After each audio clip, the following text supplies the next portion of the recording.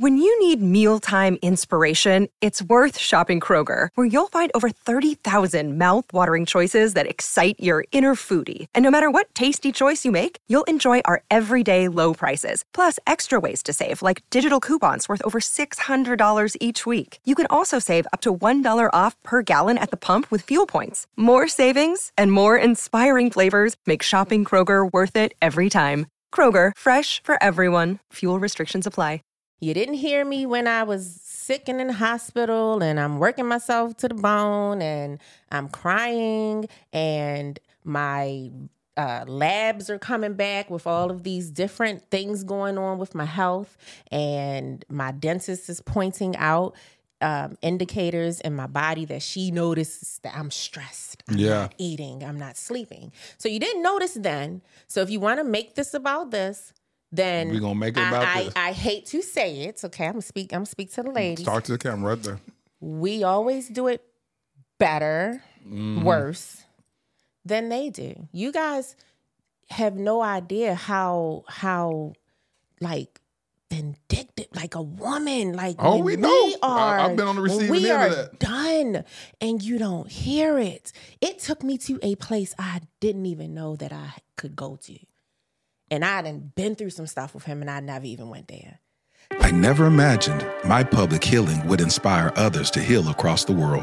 I thank you for using him to reach the world with a message of hope in relationships. But your life does not. God, you are my publicist. We laughed. We shared the unadulterated truth. He said, not only have I not divorced you, I ain't exposed you. Oh! We didn't marry fans, we married forever. And we wanted forever to act like a fan. Reveal her, Jesus. I will not compromise on getting a woman of God. You don't have to. And Father, I declare for his future wifey, thank you for preserving her. This season, I declare miracles and manifestations. See, you selling scripts. And you're unique. You ain't like nobody else. I noticed that right away. You being true to who you are, you're going to attract. It's a Hebrew word, hayil, and it was translated wealth. And it means people, it means men, it means resources, and it means means. I'm Lateris R. Whitfield, and this is the Dear Future Wifey Podcast. Welcome to the Dear Future Wifey Podcast. I'm your host, Lateris R. Whitfield. Listen, we have just celebrated 3 years on the Dear Future Wifey Podcast on April the 15th. Are you still shacking up with us? Come on. If you're still shacking up with us, come on. Can we get a commitment? Hit that subscription button and subscribe. Make sure you turn on your notification bell so you'll be notified about upcoming episodes. And listen, shout out to all of you who listen to us on the audio platforms. Shout out to y'all, those of y'all who listen on Apple Podcasts. You are helping us consistently rank in the top 10 in the United States, and we're number 1 in about 20 countries. Man, I just can't thank y'all enough for that. Continue to share, spread the word, leave reviews. That's what helps us keep building, and the analytics on Apple Podcasts is by you leaving a review on Apple Podcasts. If you listen to us on Spotify and the other platforms, do the same if they allow you to. Well, you know, this episode is extremely special. You'll see why. I mean, this is the epitome of what the Dear Future Wifey Podcast is all about. So without further ado, welcome to the Dear Future Wifey Podcast. My new homies, Rahsaan and Erica Grier. How y'all doing? Doing well. Oh, wow. Y'all in here now? We here. No. Now listen, y'all asked to be here. We did. What happened? We did. How did y'all end up on the infamous yellow couch? Ooh. Okay, so we attended our church service in which it was Good Friday, and we had a special edition, a live Dear Future Wifey podcast. And it was there for singles, and we're not single, but we had to come. Y'all crashed the event. We did. Y'all couldn't follow instructions. We don't follow the rules. Not at all. It was supposed to be for singles. What are y'all married folks doing at the live taping of the Bachelor party? We had to be in. We needed to see you. Oh man, that just warmed my heart. We needed to see you. So I'm gonna show people what happened at that event and how you guys came up to the mic during the Q&A. Let's take a look at this. Your podcast saved our marriage. Wow. Oh, yeah. Okay.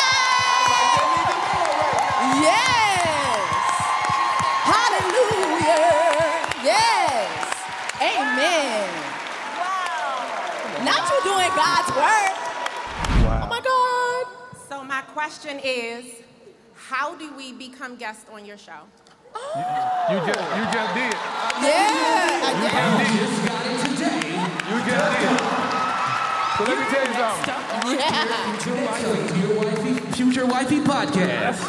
Welcome to Dear Future. I'm gonna get your information and I'm gonna have y'all come in the next 2 weeks because.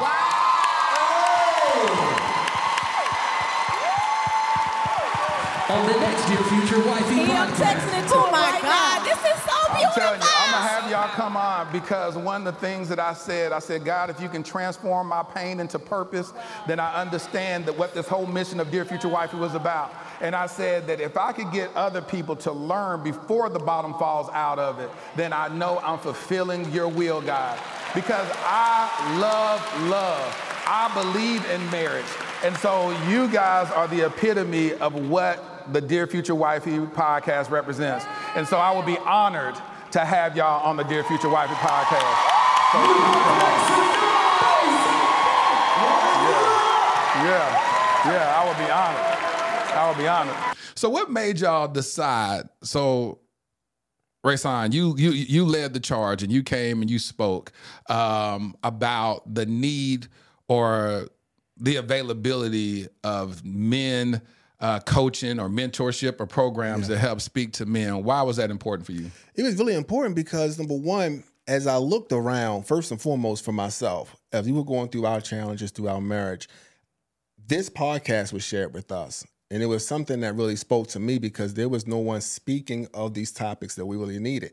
And as we were there in the church that evening, I looked around and the women were dominating that event itself.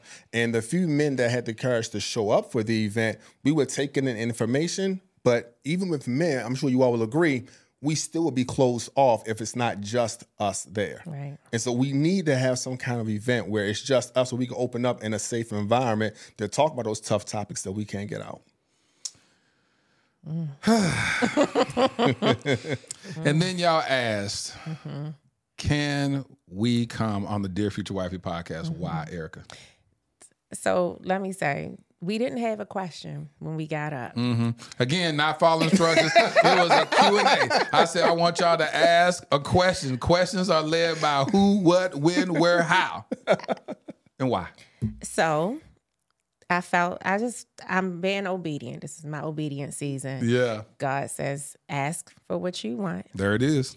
And I told him, I said, we have to get up because I needed to tell you personally, there was no way that we would be here if it were not for your podcast. Yeah. And that's all I wanted to say. And being in a room full of singles, to show them, and it's no surprise to me that majority women were there because women value marriage, and it's promoted to us, and that's a kind of like an epitome of success, your life, marriage. And so I needed to say, it's not pretty, it's not, the razzle dazzle all of the time. Your podcast is a tool that we have that helped save us and please keep us. Please help me understand. I'm gonna try to hold back from breaking down. We've been through a lot. Thank God for Jesus that we've gotten through it. Last year particularly was a very low season for me. Almost redefining or relearning who I am. I told him there was an analogy that I came to where I felt like I kept sending smoke signals to him throughout the years. And I had burnt down the last tree. There was nothing left for me to burn to send a signal. So I'm done. And I am a very transparent woman. God bless me to, in my field, cosmetology, I come in contact with a lot of women. And so I hear stories. It's a safe space. We're intimate. We talk. Women talk. So I began to share with some of my clients where we were. And I was out. I was done looking up divorce and what I needed to do in order to do that and finalize everything. And I have a client. Her name is Takaya. Hey, boo. Shout out to Takaya. Shout out to Takaya. I was driving to an event and she texted me and it was your episode with Mr. David Burris. Mm-hmm. So prior to that, whenever I would share with someone, I'm leaving Rahsaan, the initial response from women is, well, all men this, or at least he that. Almost as if we encourage one another that good enough is just good enough, right? And it made me question, there's a desire in my heart to be loved the way that God loves us. I know it exists and it's there to be able to communicate and be heard and not feel like I am asking for too much. So when I heard a man speak about the role of a husband, how he is to show up, how God ordains him to hold the house together, to speak over his wife. And what really got me was that he said it was year 17 in his marriage. So it was exactly year 17 for us. Yep. It was exactly where we were.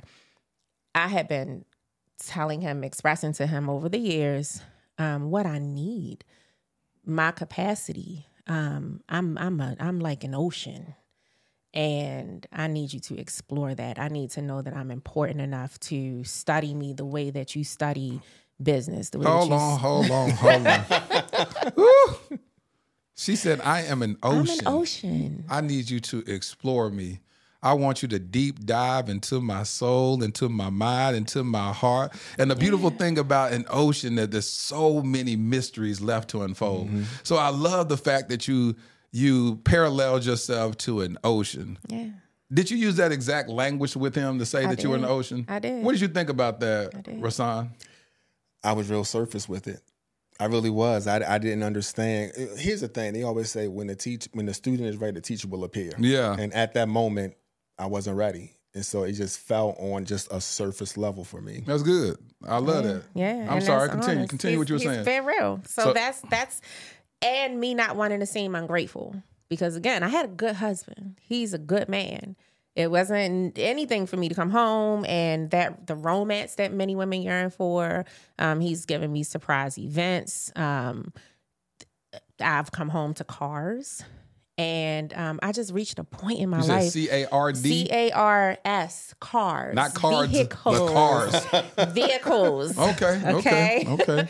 However, there wasn't ever much discussion about, well, what car do you want? What's your dream car? So I've learned over the years how I have continued to bend and twist and fit myself into the idea and the vision and the picture of what he had for successful marriage, successful life. My wife is happy. And I was happy. I'm grateful.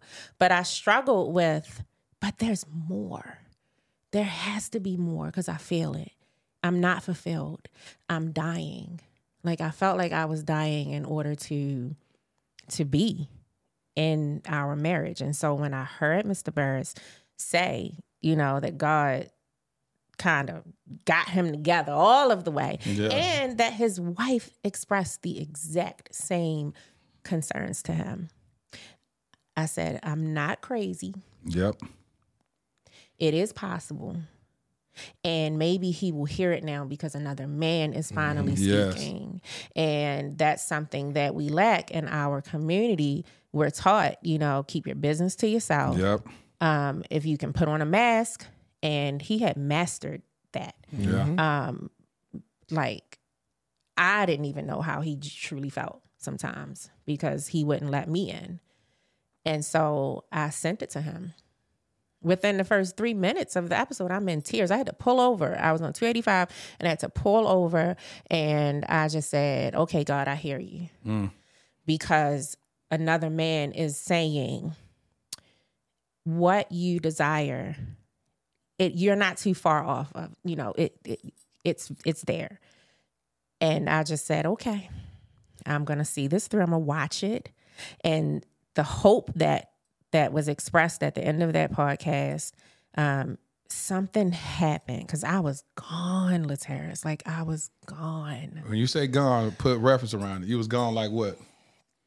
Put a reference around it. Gone like talking to somebody else gone.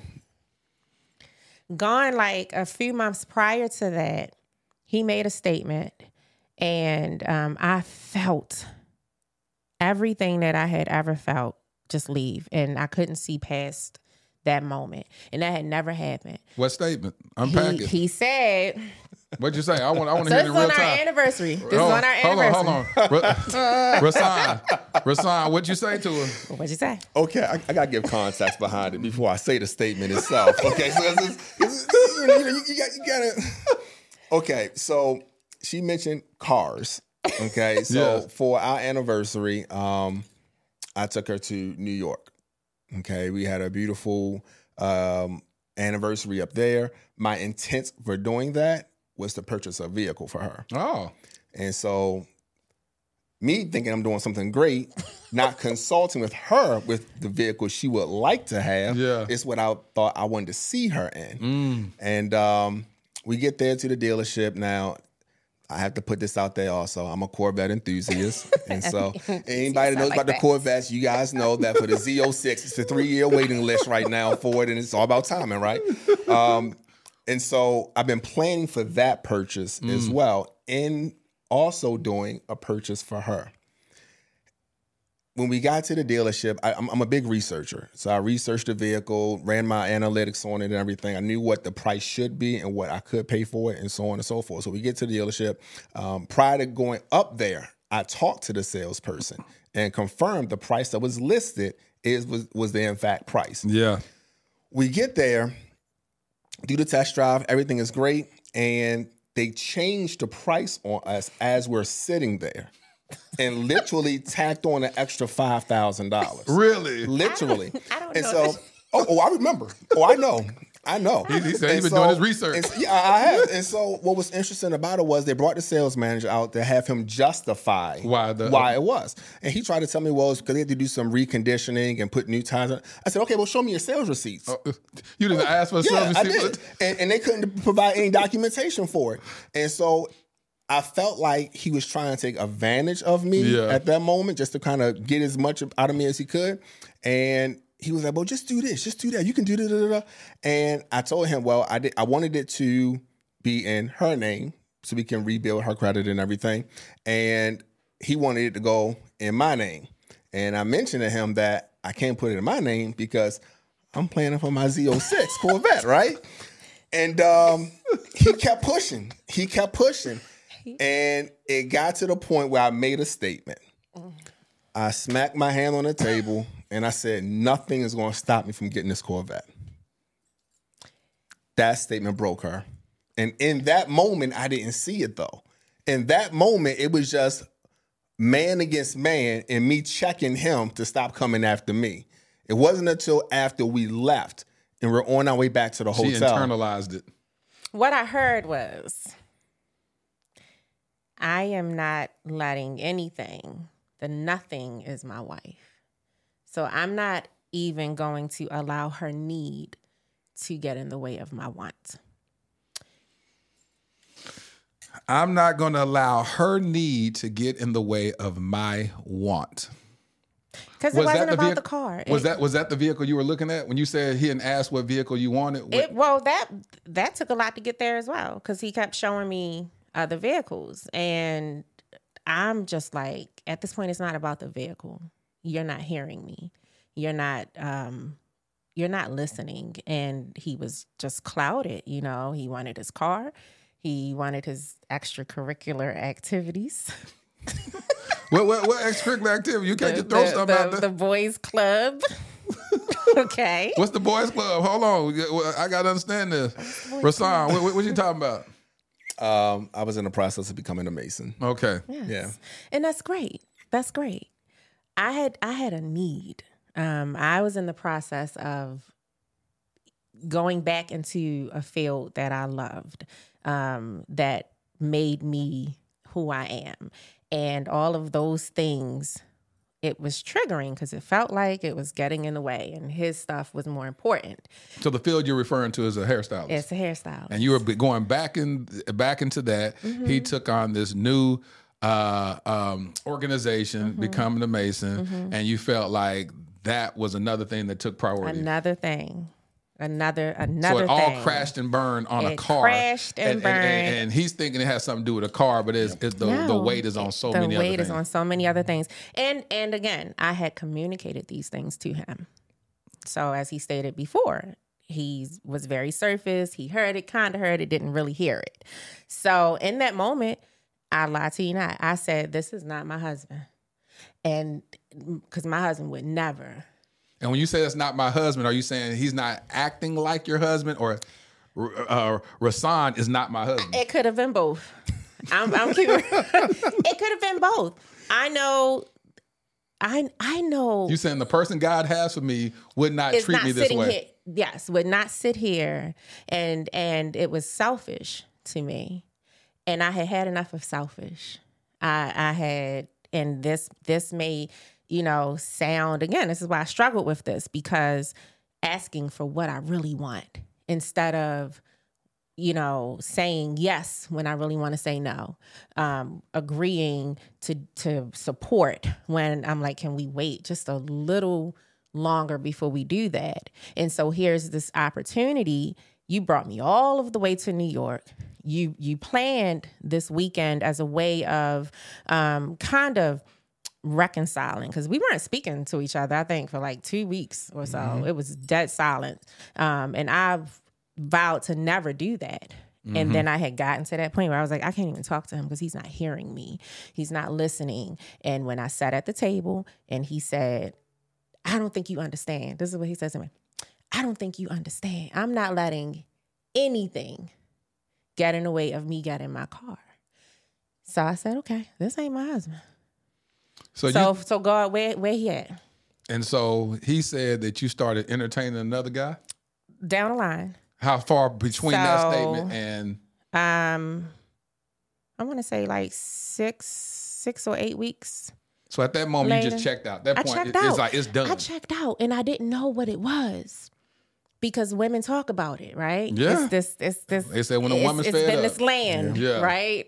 this mythological place that women arrive, and I didn't know that it really existed. Let me ask you that. Did you know that she had checked out? No. At all? No. So 2 weeks leading up to the event, y'all weren't communicating. Y'all go to this event. You want to do something great for her. She felt whatever shifted. Did you leave with the car? I did. All right, so you left with the car. Did you think at all, were you like, oh, this is a great thing, she seems happy about it, or what? What were you feeling from a man's standpoint? Lateris, I lied to you not. Had you asked me that question that day, I would have thought I was the world's greatest husband. By the way she treated you? By the standard of how men perceive how we're supposed to treat women. Yes. The bills are paid. I provided a lifestyle. I'm here every night. I'm not out partying. I'm there for our kids. I'm at the baseball games. I'm at the basketball games. I'm there for everything. I'm present. And I was physically there, but not mentally there. Or emotionally. There. Yeah, or emotionally. Hold on, let me ask you this. Why you feel like you wasn't there emotionally? Because I was, once again, going by society's standards, but not really tapping into what she was asking me for. But did you know that, though? Not at that time. That's what I'm saying. At that time, did you feel like you were emotionally checked out, or did you feel like you were emotionally present? I felt like I was there, but I also had some things that I was wrestling with in regards to things that I thought she should have been doing or could have been doing, but wasn't doing. So y'all both are not communicating. She's communicating her needs. Were you communicating what you wanted from her in that moment? Not at that moment, but a couple of weeks prior when it started off with us not talking, I told her I couldn't do the next 5 years, maybe within the last 10. Yeah. That's good. Yeah, he came to that, we can't, this isn't gonna work moving forward like this. So in this place, when a woman checks out, you didn't know when it happened, but you arrived at this place. What made you decide to seek outside attention? I didn't seek it. It came to you. It came to me. Oh, yeah, it's gonna come to you. I'm gonna tell you how Satan. Let me tell you. Let me tell you how. Because one of my best friends, she worded this so like eloquently. She said, "The type of woman that I am for the kingdom, I love the Lord. I love His people. I am a very forgiving person." She said he had to bring the top guns, like the high arsenal, because any random, and not to sound arrogant, I guess, if that's the right word, but I'm an attractive woman. I hear it all the time. Men compliment me. And I promise you, it goes in one ear, out. It don't even go in the ear. It's just, I don't even see people. Yeah. I just, I don't know, they look like trees or something. I don't see them. But this man stopped me and he spoke to me. And I wasn't like this. I had run some errands with my daughters. I was in my glasses, my natural curly hair, like it was just raw Erica. And he stopped me. And even then I didn't entertain anything. However, I realized and recognized when I left that something was planted. And I was like, you know what? Anytime a stranger can come up to me and say to me, like, I see you, speak to my dreams, and verbatim, your husband is holding you back. He said that? Yes. So what you think? You thought that was prophetic? No. You thought that was an attack from the enemy? I didn't think it either way. I just so thought in your mind, so someone speaks directly to the core of you. He says that your husband is holding you back, which is essentially saying you shouldn't be married to him. You either thought that was God speaking to you or the devil speaking to you. So I kind of stood still because I was like, I don't know which one this is because I'm gonna tell you, I'm being honest. I know it could have been either one. I'll keep it real. Could have been either one, even though I know it wasn't God, because God ain't gonna send nobody to kind of like break up. Ain't gonna do that part. He's not gonna do that. However, there were things that were said that I didn't even share with him. It was just in my heart, just desires of ambition, career things that I wanted to do. And this is random strangers. You at work. Where were you at when you ran into this I was in a supermarket. And he just walked up to you, pushing your basket, and he just walked up to you and said, I see you. Blah, blah, blah, blah, blah, blah, blah. Yeah. Did he give you your phone number then? Or how'd y'all connect? No. He just walked off, vanished in the sky. Then he came back around and he said, I noticed you didn't have a ring on, because I didn't have my ring on. You took it off. And where was your ring at, Erica? My ring was home. It was at home, huh, Erica? It was my ring was home. But I had told him that day that I realized I didn't have it on. So it wasn't like an intentional thing or anything. It was just convenient. It was just conveniently not on my finger. And then he just conveniently walked up to you and spoke a word into your life. Listen, from the pits of hell, okay? And so a couple days later. So he walked up and said, I know you don't have a ring on. Then yeah, how come you don't have your ring on? And I told him, I forgot it, right? Left it at that. Asked me what I did. And I told him I'm a hairstylist. He told me what he did. And I was like, oh, well, this is really, really random. Like, because it's not every day that you run into people from the profession that he was in. And so I moved on. A couple days later, he inboxed me, and that's where, and I just gave him my number. Because again, I was just like, you checked out. Whatever. I'm saving money at this point. I'm looking at apartments, and I'm getting a divorce because I'm not going to have an affair. I'm not going to, I couldn't see us. I couldn't even see the next year. And that was really painful for me. I felt like I was, it was dying. Everything and mind was you, just... y'all had 4 kids together. Yeah. You had made up in your mind, I'm done. Yeah. Whatever happened at that dealership broke something in you. It was the last straw. We'll go back and unpack stuff that you had experienced early on in the marriage. And so you said, this is the last straw. It's done. I'm setting up my next chapter. Yeah. I was doing a national play one time, and I had Clifton Powell. Clifton Powell, he played Pinky. Yeah. And he said, my wife left me years before, because it was a picture. He said, I'll go, and I'm looking at this picture of us on the red carpet. He's talking about, and we sit up here smiling, taking pictures. My wife had left me a year and a half before that moment. In her head, like a woman will leave you and you won't even know. She'll sit there, still be cooking food for you, still doing whatever you're doing, working on that exit strategy. And that's why it's so painful for men, because when a man experiences that, I've talked to several people who they have come home and everything is gone. The woman done moved out, everything. He's like, what happened? Blindsided. Yeah. Nothing. But you say blindsided. Well, I mean, he can go back and recount things or whatever, but a man typically men don't leave like that. Men ain't gonna just come home and it's those stories where men just gone. They never come home, whatever. But normally when a man does that, he just don't come home. He'll just start his life over with, have to go buy new stuff or whatever. A woman will set her next life up. Like she has planned it, because women are planned strategically, took out X amount of money out the bank account, then got a whole nother promotion, then all the stuff you don't even know, then took the furniture, did all this, and next thing you know, she got a whole place set up. I just talked one of my homegirls off the ledge last week. Thank you, Holy Spirit, for bringing this to my knowledge. This girl had planned overnight, after finding out something from her husband, planned overnight. She done went and found her new apartment in a whole nother city, went and bought all the furniture for it, and was moving out the next day.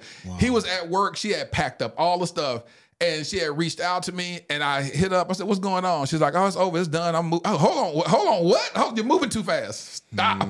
You're moving too fast. She done found her whole apartment. Yeah. Then planned what book she was going to read by the pool the next day. Yeah. Wow. I said, what? Slow down. Yeah. Wow. And so the thing about it is that's what's so painful for men. And now, of course, he's sitting up here saying, was it really that bad that you were going to just leave like that? And yeah, it's just very painful. And we're going to come back on all that. Because that's just a lot in and of itself. It's a lot, but I understand it. It's a lot. And y'all 17 years in, y'all have known each other and dated each other since y'all were 15. Yeah. Yep. Yes. 15 years old. Y'all have known each other for how many years at that time? Since last year? Because I don't know how old y'all are. 25, 26. 26 years of knowing each other. Yeah. Knowing each other's heart, knowing each other's motives, knowing each other. Mm-hmm. And you said, yeah, this has come to an end. Mm-hmm. It's time for me to go. Mm-hmm. And so you started planning your exit strategy, and then what? What happened? I saw the podcast. But and you have been talking to said individual. But listen, not a lot, because I didn't want it to be about that either. Like, I didn't want. What's a lot? Because we got to quantify a lot. I had people talking about a lot. They talk to me every day. Talking about a lot. Nope. 3 conversations. It's only been 3 conversations. Only 3. Was it just on the phone, or you met up with them? Twice on the phone and once I met up. Yeah. And you talking about, and that's outside the first time you met. When I met up, it was in my car and he was in his car. Y'all was talking through the window. In the parking lot in the daylight. Yeah. Because it was just like, yeah. What is it? What you saying? Like, what you really talking? And then we had 2 conversations on the phone. And they were like 2 weeks apart, I think, because he pulled my phone records. So that's why I'm asking him, because he know the dates. I know the details. He pulled my phone records. And so when you know how long the conversation was? I sure did. Yeah, because one was like, and that was the last one. And that while I was out of town. That was the last one. You know what? You said what time was it? I can sit right here. And Rahsaan, how long was it? 99 minutes. 99 minutes at 6 a.m. on a Monday. As I was flying back in town from work. Yeah. That's what time it was. Yeah. Mm-hmm. It was the morning. And then what happened? So that happened. How did everything come to a head? Well, you saw the podcast. Did you send it to my boy? I didn't see it yet. No. So he found out, and that was really, really ugly. Mm-hmm. It was really ugly. And so when you said about the emotional part, how didn't you know that you were not emotional? Because all the emotions came out. Yeah. All of them. And from who? You or him? From him. And it was alarming to me, where I was just like, yeah, this is bigger than us. He had made a social media post the next day. And it set my phone on fire. What'd you say? Let's give a little bit of context here. You can't just go straight into context. No, that's what happened. That's what happened. We had a conversation, and I denied. I'll say that I denied because again, you denied what? I denied this person's existence. But he saw the phone record. He did. So what you saying? Before she knew I saw the phone record. Because listen, I have been telling him for months, there is fire. We are in danger. You know we're in danger if I'm saying there might be another woman for you. I might not be the one. After 20-something years, I said this to him. After 20-something years, and we're still trying to find a rhythm. Let me ask you this. What you hear when she said there may be a different woman for you? How did I say it? I said, I might not, maybe it's me, because the Bible says, right, he who finds a wife finds a good thing and obtains favor from the Lord. So I'm looking over the course of our life. And yes, there are going to be some rainy days. There's going to be some hardships. But some of the stuff is just like, I have been speaking to this man. I've been praying. I've been obedient. I have sacrificed. I have put blood, sweat, and tears. If he needed me to stand over there, I'm going to stand over there, and I'm going to stand well, and I'm going to do it. And so I'm trying to figure out, like, well, maybe it's me. That's good. Hold on, Rahsaan. What you hear when she said that? Maybe it's somebody else. And for me, I didn't think initially that it was anything wrong with me. I thought maybe it really was somebody out there that might be better suited for me. Because they always say, when a man finds a wife, he finds a good thing. So in that mind, when she told you that, did you start looking elsewhere? I didn't. Because he been there. I know he'd have been there. We're going to go back to that. We're going to go back to that. You ain't going to just throw my boy on the bus right now. You're going to throw my boy on the bus right now. We're going to go back there. He threw me on a freeway. It's a side street. It's not a freeway. Come on. It was, if Dallas is anything like Atlanta, at 2 p.m. or 2 a.m. It's gridlock. Okay, that's how he threw me out. He threw you out there. Yes. All right. So I'm gonna ask you this. So she said somebody else, but you didn't go search for nobody else. So what happened was I noticed that her posts on social media started being different. To me. No, they didn't. You know what it was? He started seeing me. See, because again, here's the thing. Routine, right? Oh, my wife posts something like, he wouldn't even read. Is that true? To a certain degree. No, it is. Because sometimes the posts be real long, and you be like, you know what? I'll give you the first 2-3 lines, get a gist of it all, and you know, when we start suspecting something, start reading everything. Hold on, everyone. I'm looking at every person that liked it, common themes, and that's what did it. That's what did it. I started going through the photos, and I noticed the photos. Some of those photos were just they seemed like they were attention attractive. They were not. And so I started looking at the comments, and I looked at the people who were liking, and it's not unknown for her to get several hundred likes. Yeah. She's a beautiful woman, but I started noticing certain characters were common on every single one of them, and so he was I noticed it was one person that just didn't feel right. The spirit was speaking to me at that moment. Now, look. Now he hears the Holy Spirit. Now here, the whole time, for 17 years he did. He don't come when you call me. He told me right on time. It's the on time go. Yes, he is. But listen, no. And so I started looking at that, and I didn't say anything.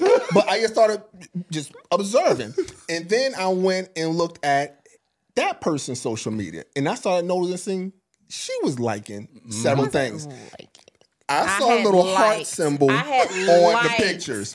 I had liked. And the straw that broke the camel's back said, okay, it's something here, is when I noticed her best friend like I didn't something have nothing on to do with his page. Yeah, I didn't so know. that means there have been some conversations between her and her best friend about this particular individual. My boy good. My boy good. My man. boy, He's supposed to work for the FBI. Man. He done missed his calling. So here's man. the thing. Here's the thing. He done missed his calling. If I'm asking, if I'm asking for that level of attention, Teach.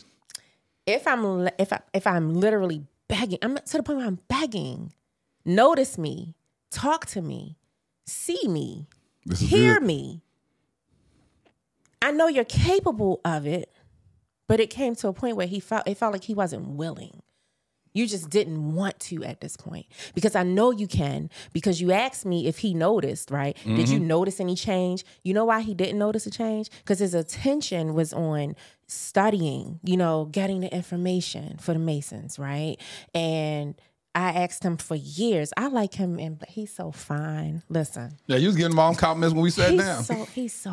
He's so fine, Laterrace. Like, when I saw him, he was cute, and that's all I need to know about him. I didn't know if he could read, write, talk. I just said he is cute, and I'm dumb. Okay, because cute it'll have you dumb, and that's it. And so it was little things like you can go out and buy a new suit, right?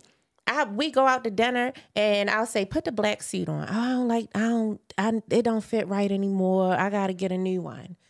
And then 2 weeks later, the bros say, you got to have a new suit. And the day later, a brand new black suit is sitting in the closet. And let me say this. As y'all hear these accents, I want y'all to tell me where they from. Drop that in the comments. Where are they from? And we'll tell you at the end of the podcast. Where are they from? What city are they from? What city are we from? Yeah, we'll tell y'all at the very end. Listen. Little fun little trivia. Here we go. That was like offensive to me at some point. And so if you can do this at the first request, you get up, you find the money for it, you go do it.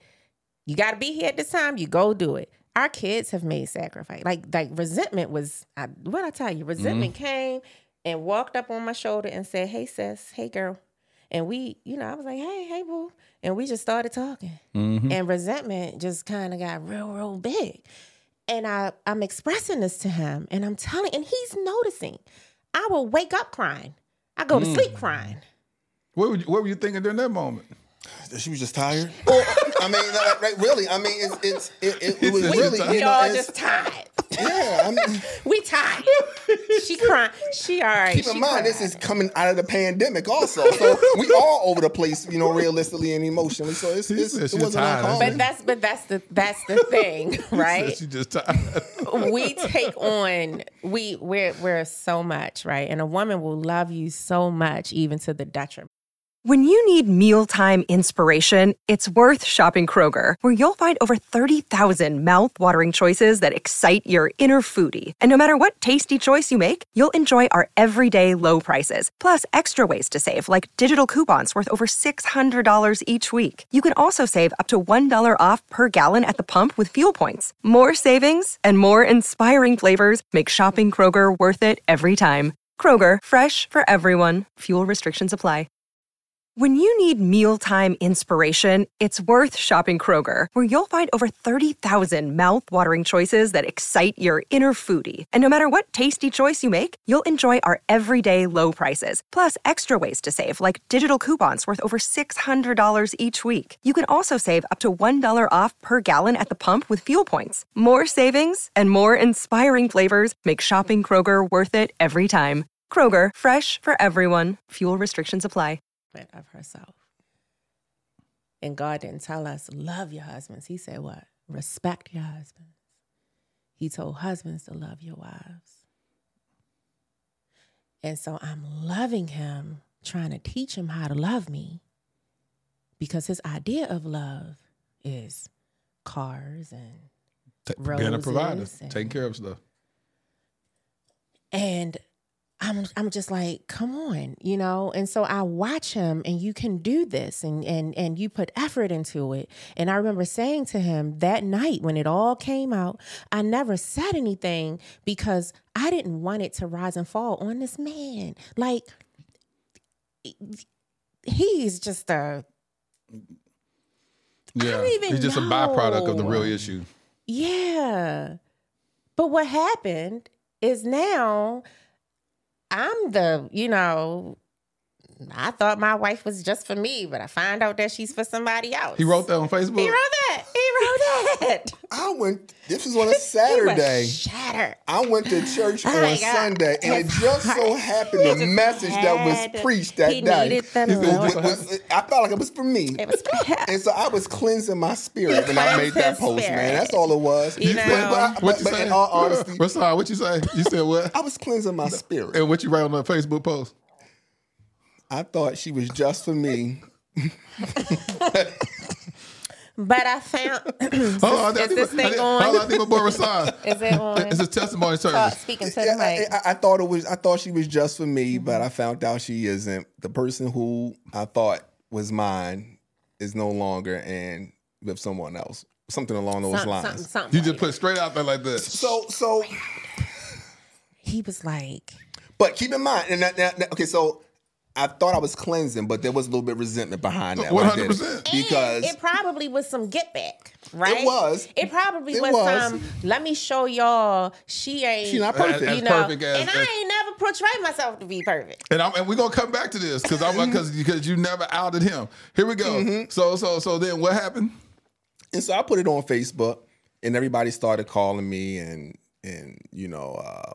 texting me and everything, and I just needed to be away from everybody. So you was ignoring the incoming calls? Mm-hmm. For a good 24 hours. So at that time, where was your heart at? It's done. It's over. She is cheating on me with another man. Mm-hmm. At that moment, did you feel like she already had sex with the guy? Or you think it was emotional? I didn't know. And you didn't care to ask her? Didn't know.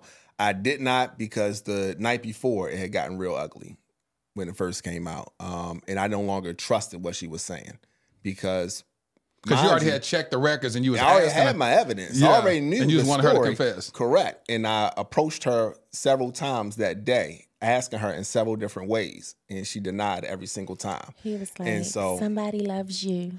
And I said, I love somebody. Boy. And he said, is it still me? Bruh. And I was like, what? So those are the ways that he. And then every time you kept doing that, he kept triggering him. And I took longer coming home on purpose. Why? Because people want to die, don't they? Because I had a feeling we get ready to talk about this guy. And I believe that I knew that he already knew. Oh. And so I'm really show him. I took my time. I cleaned up. And I didn't respond. I think it was some hours before I responded to him. And then he was like, you didn't even responded, where's she at? So, and the guy wasn't even in the picture. Like, he was like, you need to figure that out. She almost got homeboy hemmed up. You need to figure that out. Like, people be playing with people's lives. Man, I'm not playing with nobody. I found out the address. I knew where it was. But men just respond differently. It's like. But that's the. And you said you're doing it on purpose. You said I am. You know why? Why? Because you didn't hear me all of those times. You didn't hear me when I was sick and in the hospital, and I'm working myself to the bone, and I'm crying, and my labs are coming back with all of these different things going on with my health, and my dentist is pointing out indicators in my body that she notices that I'm stressed. I'm not eating. I'm not sleeping. So you didn't notice then. So if you want to make this about this, then we're gonna make it about this. I hate to say it. Okay, I'm gonna speak to the ladies. Talk to the camera right there. We always do it better, worse than they do. You guys have no idea how like vindictive, like a woman, like we know. I've been on the receiving end of that. Done, and you don't hear it. It took me to a place I didn't even know that I could go to. And I hadn't been through some stuff with him, and I never even went there. So to be disregarded after all of the stuff that to be made like I'm feeling like you're not hearing me. So now you're gonna feel me. Now you're gonna feel me since you don't hear me. You get ready to feel it. You know why? And I love you, and we here, but I'm just letting the people know. He was an NFL player. Okay.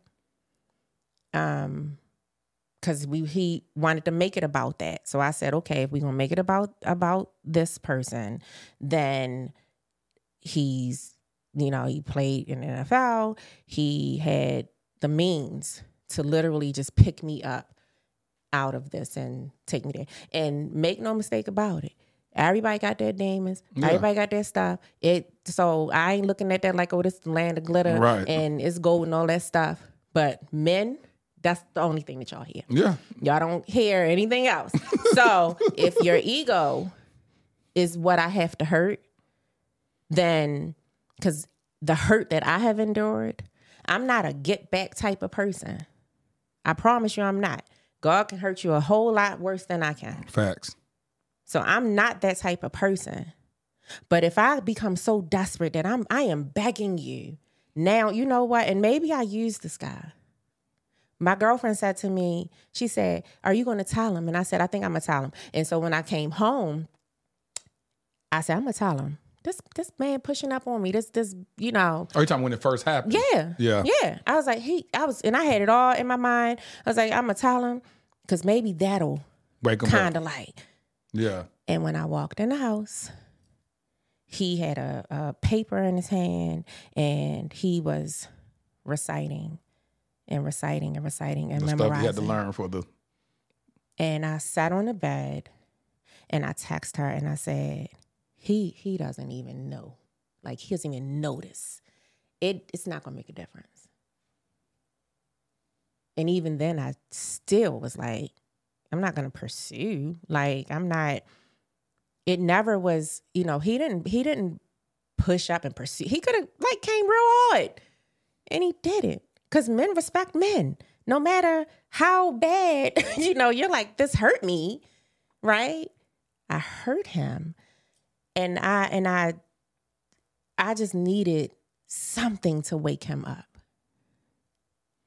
And so, did that wake you up? Oh, it woke me up all right. And so after you made that post, then... I was done. You were done at that point. So you made that post. Y'all getting phone calls from friends and family saying, what's going on? There's trouble in paradise. Clearly it's over. Yeah, I was done. You saw the episode. Was that episode before he made that post or afterwards? After. It was probably exactly a week later because this happened around his birthday in August, and then I saw the podcast on the 6th or 7th of September. And did you send it to him? I sent it right to him. And what made you decide to watch? Did you watch it first of all? Yeah, I did. And I'm gonna tell you right now, David Burrs. Hopefully he's watching this. That podcast changed my life. Why?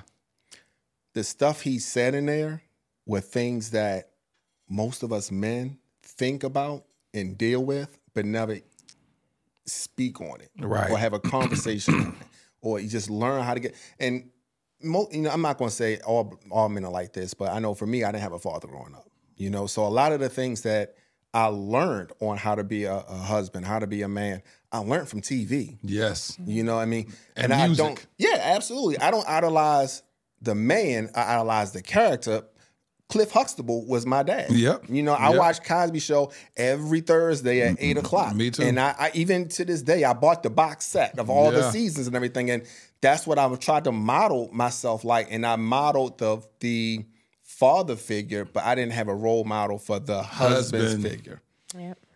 I want people. I want that. I want Erica. Hold on. I want that to resonate with people. We get so much reference. We hear about being a dad, and we try to be a dad out of the lack. Because those that grew up without a father, we say, I'm going to make sure I'm going to be a good father. Yep. We don't never hear. I ain't never heard nobody ever tell me I'm going to be a good husband. We don't never hear that. We just maybe somebody else here in their homes or whatever. I never heard my homeboys at school talking about I'm going to be a better husband than my dad was to my mama. Why? Because he never was that to his mama. Yeah. He never saw help me, Holy Spirit. He never saw a reference. He never saw a reference of what a husband is supposed to look like. And so, we saw the stuff. We saw the Cosby Show. We saw James on Good Time. Those are shows that I used to watch all the time. And I always just looked at him as being a father. I never even thought for the moment that, oh, Flo, that's his wife. This is how you operate as a husband and wife. Yeah. You know, this is how you operate from a Claire and Heathcliff. Like this is how you're supposed to operate as a husband. You know, I kept saying, oh, these kids are lucky. They living good. Hey, daddy doing this for them, this. And so I thank you, Rahsaan, for actually giving reference to that. To giving reference to that. And if people could hear that and understand it, because most men can identify with exactly what you said, we don't get a chance to see the role model of a husband. Yeah. And then we take on this role with no job description. It's like somebody hiring you for a company, said, you've never even been in this position before. And they said, we are hiring you as XYZ. And you thrown in that, you like, okay, now what am I supposed to do? Go figure it out. Yeah, you start asking people now, so what did the last person do in this position? Like, what is this? You have no reference. You're going to make a whole lot of mistakes in that role.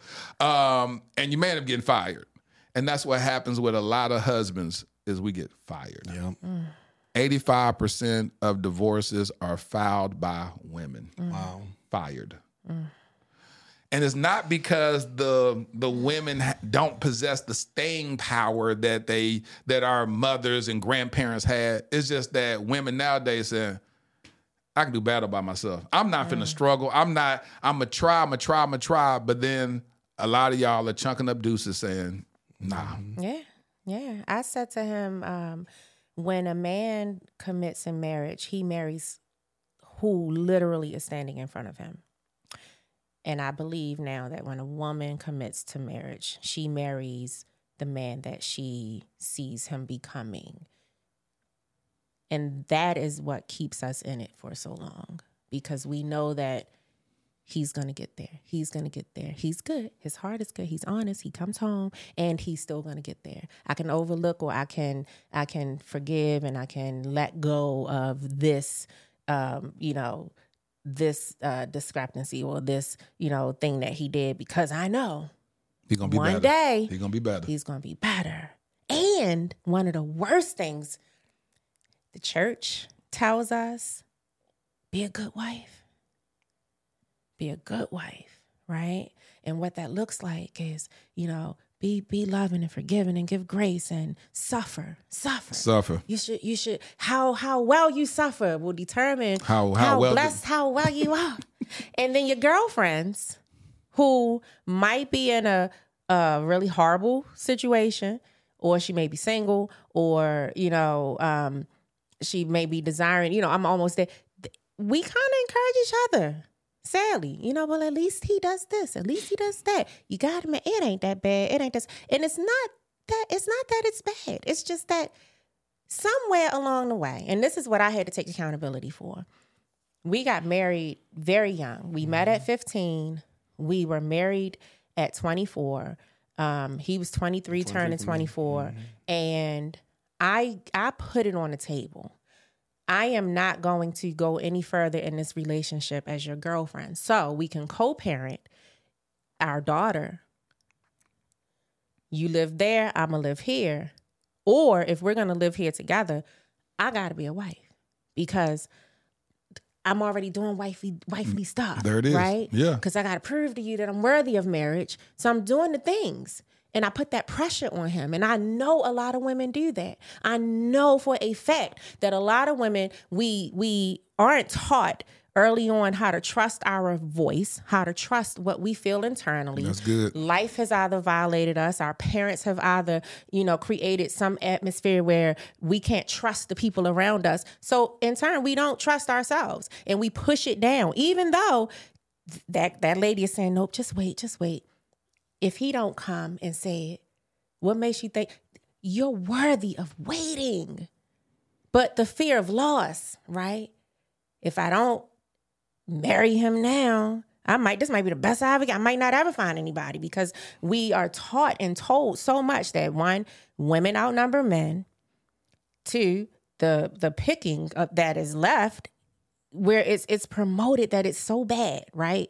They say men are so bad. And I'm like, golly. So that fear is instilled in us, right? That what we have to choose, what's amongst what we have to choose, you got to grab a good one while you can, hold on to him. And the whole time internally, you saw something that he did that possibly could have been taught to him while he was a child, and you need to give him some space so he can learn and unlearn that behavior so that then he won't repeat it and continue to repeat it. But we make excuses for it, and we say, it's okay. What's the thing? Yeah, that's mine. I'm gonna stick beside him. I'm gonna do that. And it doesn't mean that I'm throwing you away. It just means that I needed to learn how to trust me more. So I knew that he wasn't ready. But what did I do? And that's why I gave him an ultimatum. And I think that that's why a lot of women, why we are first to file, because we didn't get what it was that we set ourselves up. We thought, when reality said, sis, he might got daddy issues. Yeah. And what did he just say? That was a word. Yeah. I didn't know how to separate being a husband from being a father. Boy. Because I'm in the home. Yeah. And at least I'm here, right? So when we hear and we see these behaviors, he was staying out all night, overnight before we got married. I'm calling hospitals and police stations. I was 23. Where he at? He was 23. Yes. Yeah. And so police what if I stations, would have waited? hospitals? Listen. So I think women, we have to know that we're worthy of the wait. And if it's not him, why do we have to convince him to I'm an orange, and he might be saying I like apples, but we'll be like, I'm gonna try to turn into an apple. I'm trying to turn into an apple instead of waiting for the person that likes oranges, right? Or maybe his taste will evolve and then change. acquire to and then he come back oranges. around and be like, you know what? I'm tired of these. Yeah, I'm tired of these apples. I'm tired of these apples. Yeah, I want need orange. the orange right now. Let me ask you this, because I don't want to just jump back. I don't want to jump off of this, Rahsaan. You said, so you listened to that episode, and then it spoke to you. What are some other things that you remember resonating with you, and then what did you do after hearing that information? A couple things. Well, first thing that episode gave to me was the fact that being a husband is not fair. Yes. That was the first time I ever heard that statement before. A lot of the reservations that I had that I was dealing with during that time period was, I'm doing X, I'm doing Y, I'm doing Z. How come I'm not receiving A, B, and C? Right. And so it was always based on what I was not getting. And so it wasn't until I heard Mr. Barrett say that I realized, wait a minute, this is not transactional. It's not, I plant here and I reap a harvest here. It's no, you serve. And it also led me to me asking her, can we try therapy? In which we did do marriage therapy. You asked her? Mm-hmm. Yeah. Yep. We did that. I also realized that I had some things internal that I need to deal with. Being in the business world, I was always taught you don't have emotions. My grandmother, she's one that, instilled a lot of values in me growing up. I've never seen her cry until my grandfather died. And even then, it was only one big, and then she stopped, and that was it. Wow. Yep. So I didn't believe in emotions, and so as we were going through that, and I was hearing what David said, I said, you know what, maybe I need to try some therapy. I found the counselor. I started going to therapy on a weekly basis and everything. Individual. Mm-hmm. And then y'all went couple. As a couple. Yep. Absolutely. Because I Salute, realized King. some things I say, bro, I'm so proud of you. Appreciate it. Because you went and said, I'm finna save my marriage. Yeah. Yeah. It was something that I watched. We watched this years ago. And it's why I said before, when a student is ready, the teacher will appear. Yeah. It's a movie called Fireproof. Oh, yeah, that movie there almost took me out. That movie. Yeah. We've seen it. Yeah. And I saw surface level things. Yeah. It wasn't until this present season that we were in them when I saw it, and I saw the movie for the first time, it felt like. Yep. And the things that I was feeling, the main character was saying. Yep. And I was like, wow, is that really how I look? Is that how I sound? So on and so forth. And it so, was similar to that. She started seeing this other guy and all that. It's just, it's. How did you reconcile that with your ego? Okay, so I'm not going to say, because you said people put in the chat where we from at the end of the podcast. So it was a lot of days. We can reveal it now, so it got enough time to guess. Where y'all from? I'm gonna say these words: you, blue, to, you, and do. So we from Baltimore. We from Baltimore. So I had a lot of battles of handling this the way that we from back home will handle these things. I'm gonna leave it right there, just out of context. But then the therapy side, the relationship with God side, I had to get it right. And if not now, then when? You know, so if not now, then when? Mm-hmm. It woke him up. It did. He humbled himself. His birthday had come up, and I didn't want to buy him a birthday gift. But Holy Spirit was like, that ain't you. Get him a gift. So I said, you got to tell me what to get him. And the Holy Spirit said, get him a Bible. Get him a Bible. Get him a Bible. As if he can't just get a Bible app. The Holy Spirit said, get a Bible. What did that mean We to had you? tons of Bibles in the house. I'm not foreign to Bible, but she got me the men's Bible. And I started reading it, okay? It's 66 books in the Bible. Let me just start with Genesis. Let me start from the beginning and work my way down the line. And when I started reading it, I read these passages before, but they also gave context at the end of each chapter that spoke to men. And I'm telling you, man, I internalized it a whole different way. Yeah, he was very humble. And I noticed immediately, like some years ago, we had gone through infidelity, hardcore, and I was hospitalized and everything, dealing with that. And God said something to me, and so, which is why I did not file for divorce. Fast forward to September, and one of my clients, she's 73 years old. Well, she's 74 now. And she said, what did God say the first time you could have legally left your marriage? And I told her, God told me to trust him. Allow him to make a man out of him. I made him a husband first. I did. I made him a husband, and I asked God to bless it. He said, let me work with him. Give him to me. She said, has that happened yet? And I said, no. She said, and God does not lie. So you wait.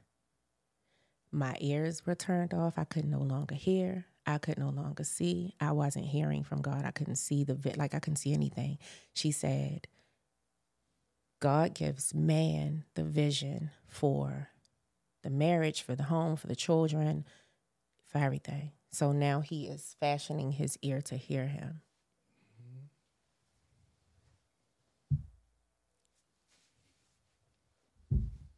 Yeah.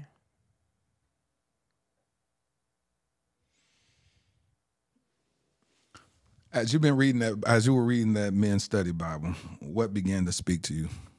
What was the turning point? Mm-hmm. Two things. The first one was a scripture we hear a lot of times, love your wife as Christ loved the church.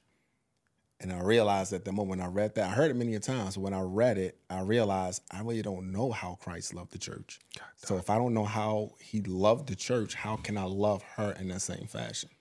And so that's what brought me closer to wanting to have the desire to really understand Christianity, to really understand and have a personal relationship with God, because he has the second part, agape love.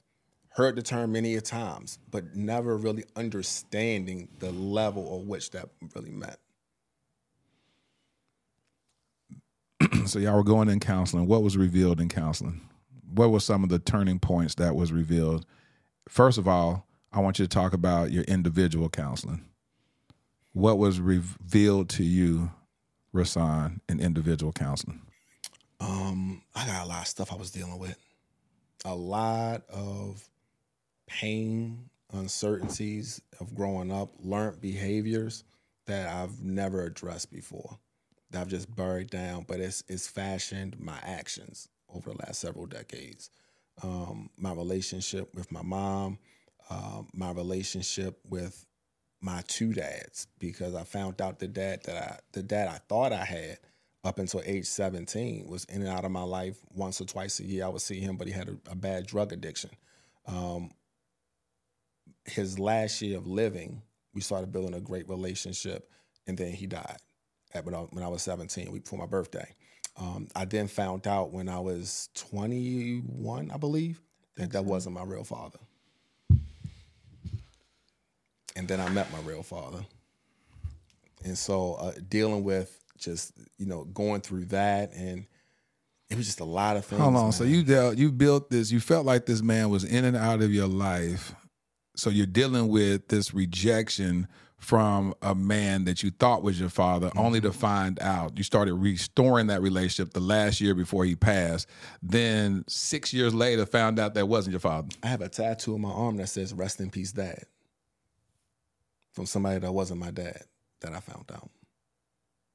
And that's a whole story in its own right. Yeah.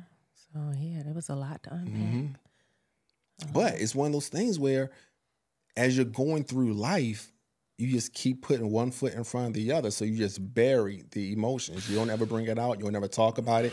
You just keep going. You live and you just fight another day. You just keep going. So therapy, they always say who you are today, you can tie it back to who you were as a child or incidents that happened when you were a child. Facts. And so that therapy started unlocking some of those childhood traumas that I was going through.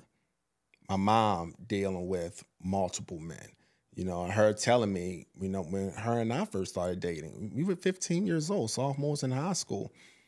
Well, don't get tied down with just one person yet. Just go out there and experience more and things along those lines and date other people. Those little seeds planted, over the course of time, it's going to foster some actions behind it. Y'all met at 15 years old. God, this is just so good. I'm gonna let this interview be what it's gonna be. So, because we led this whole interview took a path that we did not prepare for. I did not know that Erica was entertaining some other guy. We talked about your stuff, and this is beautiful how we started from the end and we're going to work our way to the beginning. So we're going to go back all the way to the beginning. You met this girl at 15 years old. What was that relationship like? What attracted you to this queen? What attracted you to this king? What happened? You're going to hear two different stories. I'm going to tell you that right now. You're going to hear her story, then you're going to hear the truth. Because it was two different ways of how this story really happened. All right, what happened? Story is the truth. No, you missed the key element in that. I'm telling you, we Go met ahead. before. I want her to tell her story, and then I want you to come back and tell the real story. I'll wait. Go ahead. What's the story, Erica? So we were in marching band. Okay, I'm a dancer. He was a drummer. It was real cute. And we had a band parents meeting. Rahsaan, do me a favor and try to pull that microphone up. Like turn that little notch right there. Well, right in the front, the silver one. Yeah, loosen it up and then raise it up. All right, you can continue. We had band parents meeting, and the two of us, we ended up talking in the hallway. He had this bracelet. I thought he was cute. I'd say that all the time. Like, I thought he was cute. And he was showing me this bracelet that he had for his then girlfriend. His then girlfriend? Then girlfriend. You changed all that, huh? I did. But not intentionally. Okay? Not intentionally. So he was showing me the bracelet. He wanted to see how it looked on my arms. He was you want to see how it look on your arm and your wrist and everything. You like it? You think she'll like it? Da, da, da, da, da, da. And we were talking. I don't even know what we were talking about. He don't know either. We don't know. And this was leading up to Thanksgiving break. And so the next day we came to school, and I know I was approached a couple times. You and Rahsaan, y'all go together. I heard y'all go together. And because I forgot to get the bracelet back from her. She left with the bracelet. She had my bracelet for my girlfriend on her arm. Listen, because that wasn't important. She said she had your bracelet from your girlfriend. It wasn't important. What was important? That bracelet wanted what? He ain't like her anyway. So he like me. And he knew that. That's why he let me keep it. So we came back, and what did we do? We met in the hall because we didn't have any classes together. Let her tell it, because I was in the dumb people class. And she had all honors classes. I was an honor student. So we didn't have classes together. We weren't in the same halls. He's this cute boy. And we met after school, and it was on some, did you tell people that I'm your girlfriend? It's just automatic. It's just y'all relationship. And then we literally was like, I guess we go together. Go together then. Life was And so that was simple it. back was then. so simple. Wasn't it though? It was so simple. I guess we go together. And we exchanged numbers. And Thanksgiving was the next day. And we didn't see each other again until that Monday. And so did y'all go to homecoming together and prom and all that? Everything. Both proms, homecomings, ring dances. So you said both proms. So one of y'all was older than the other? No, just junior and senior. No, junior and senior prom. So y'all was in the same grade level. Y'all went to junior and senior prom together. Yeah. When did y'all know that this is my person? I knew right then and there. We was 15. I did. 15. I told her, Latera, during that time period, if we break up, it's because you left me. He did used to say that. He used to say it a lot of times. I ain't going nowhere. He would say, if we broke up, it's because you broke up with me. Really? He would say that. And y'all went off to college and all that? Which one y'all went to college? Kinda. I went to Morgan. I stayed local. I was going to Hampton. But I didn't want to go to school. I wanted to get my license. I wanted to make money. I knew this is what I wanted to do. So my mom transferred me. Yeah, so I transferred to Morgan. And then I did nothing. And I was like, 3 weeks she was there. I did nothing. 3 weeks. 3 whole weeks. I enrolled in cosmetology school and stayed the course, got my license. And yeah. And somebody got pregnant. Somebody got pregnant. And what age was that? 19.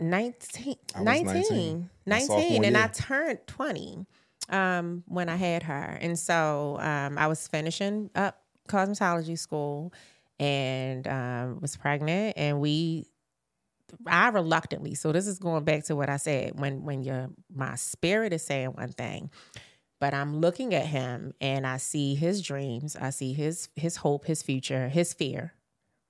And I was willing to do what he wanted to do. Right. So when he said that, well, can we have an abortion? Okay. I shared with my mom that I was pregnant, and she told me, whatever I decide, she's going to support it, which was a lie, because I told her that we was getting an abortion. And she told his mother, and his mama came. And she just was like, you don't have to do it. She said this to me. She said, you do not have to do it. She came where? You were in the abortion clinic. We were in the clinic. Exactly. We were waiting. Next in line. Paperwork filled out. They had insurance, all of that. And we were waiting. And she came in. It was in January of 2001. She came running in the door, out of breath, panting. I felt her hands on my knees. She said, you do not have to do this. You don't want to do this, you don't have to do this. So, because now I'm kind of all over the place. Women, again, I'm very passionate about what we carry in us. And it's important that we share and we go back and we pull the younger ones and let them know, give them the permission, even though we don't need permission, but give them the permission. I needed her. I needed an older woman to look at me and say, you don't have to do what you don't want to do. Because my heart, deceitful self, was saying, please him, make him happy. Don't allow this baby to take away what it is that he wants. And so I internalized that. Even though I had her, I still internalized, okay, this me and my baby, I'm going to work, I'm going to take care of her. It's not going to cause any issue. I don't ever want him to be able to come back to me and say, you had her and I'm not where I want to be because of this, or I'm not how I want to be because I had to be a father. I never wanted that. Did he ever make you feel like that? Sometimes. And so what happened? Y'all went to the doctor and y'all had some alarming news when doing one of the prenatal checkups. What happened? We found out, number one, that she had prenatal. They thought that. So I had a placenta previa. My placenta had covered my uterus completely. They saw a hole in one of her ventricles in her heart. And they said that she would have Down syndrome. Yep. And, again, you want to laugh, you tell God your plans, or you try to yield to his, and I'm going to have this baby, and then we got hit with this. And thank God that it all turned out. No, she's hold on. a Before miracle. we get there, before they told you that, a no, miracle. we're gonna break that down. They told you she was gonna be born with Down syndrome, and the best that she'll ever be able to accomplish in life is what? Working at a supermarket, Working at a stocking cans. supermarket. Yep, stocking the shelves, stacking the cans. Yep. And what is your daughter doing right now? Best. That girl's so special. You're gonna make me cry. What is your daughter doing right now? She is awaiting her graduation. She's going to complete with a bachelor's in Political science. Political science, Lord. From Howard University. From Howard University. She is also going to be spending some time in South Africa this summer. She's passionate about education and empowering others, knowledge. She believes that without knowledge, we, will perish. We don't have knowledge of resources and tools to be great. And so that's what she's doing. She thought at 11 she was going to be the first Black female president of the United States and was calculating tuition, by the way. At 11, she was like, by the time with inflation, if it keeps at this rate, this is how much it's going to be when I get to college. So she is an honors student. And she has a minor. She'll have a minor in sociology. See, when you think about God's divine plan, God's purpose, it's like y'all were challenged at the very beginning to abort the baby. Y'all were even had doctors' recommendation. Not that they were telling y'all to abort. They never told you to abort the child, did they? They just said, this is what it's going to look like. This is what your life going to look like if you give birth to this child. Yeah. And this child is freaking brilliant. She's amazing. A walking She's miracle. amazing. She broke up with her maybe boyfriend. Maybe. Because she said the obligation of being a girlfriend is too much in her life right now because you got to get this degree. But if you want to take me out, I'll let you take me out. We'll date. We'll do those things. And she said, Mommy, this was on Friday. She said, I started to notice that he could take me out and spend a couple of $100s on a fancy dinner. He bought her some, YSL shoes and. God, no, what are the kids? Hold on. You said he did what? He did, yeah. Baby he bought girl some had some YSL designer. shoes. Yes. What little kids be doing for a living? Listen, it's legit. He has he's Still live at ambitious. No, he doesn't. He has his own place. He is a very ambitious young man. And she said there was a book, right? She's an avid reader. She loves literature. There's a book that I had been looking at, and every now and then I would mention it because she would remember, I got to get the book.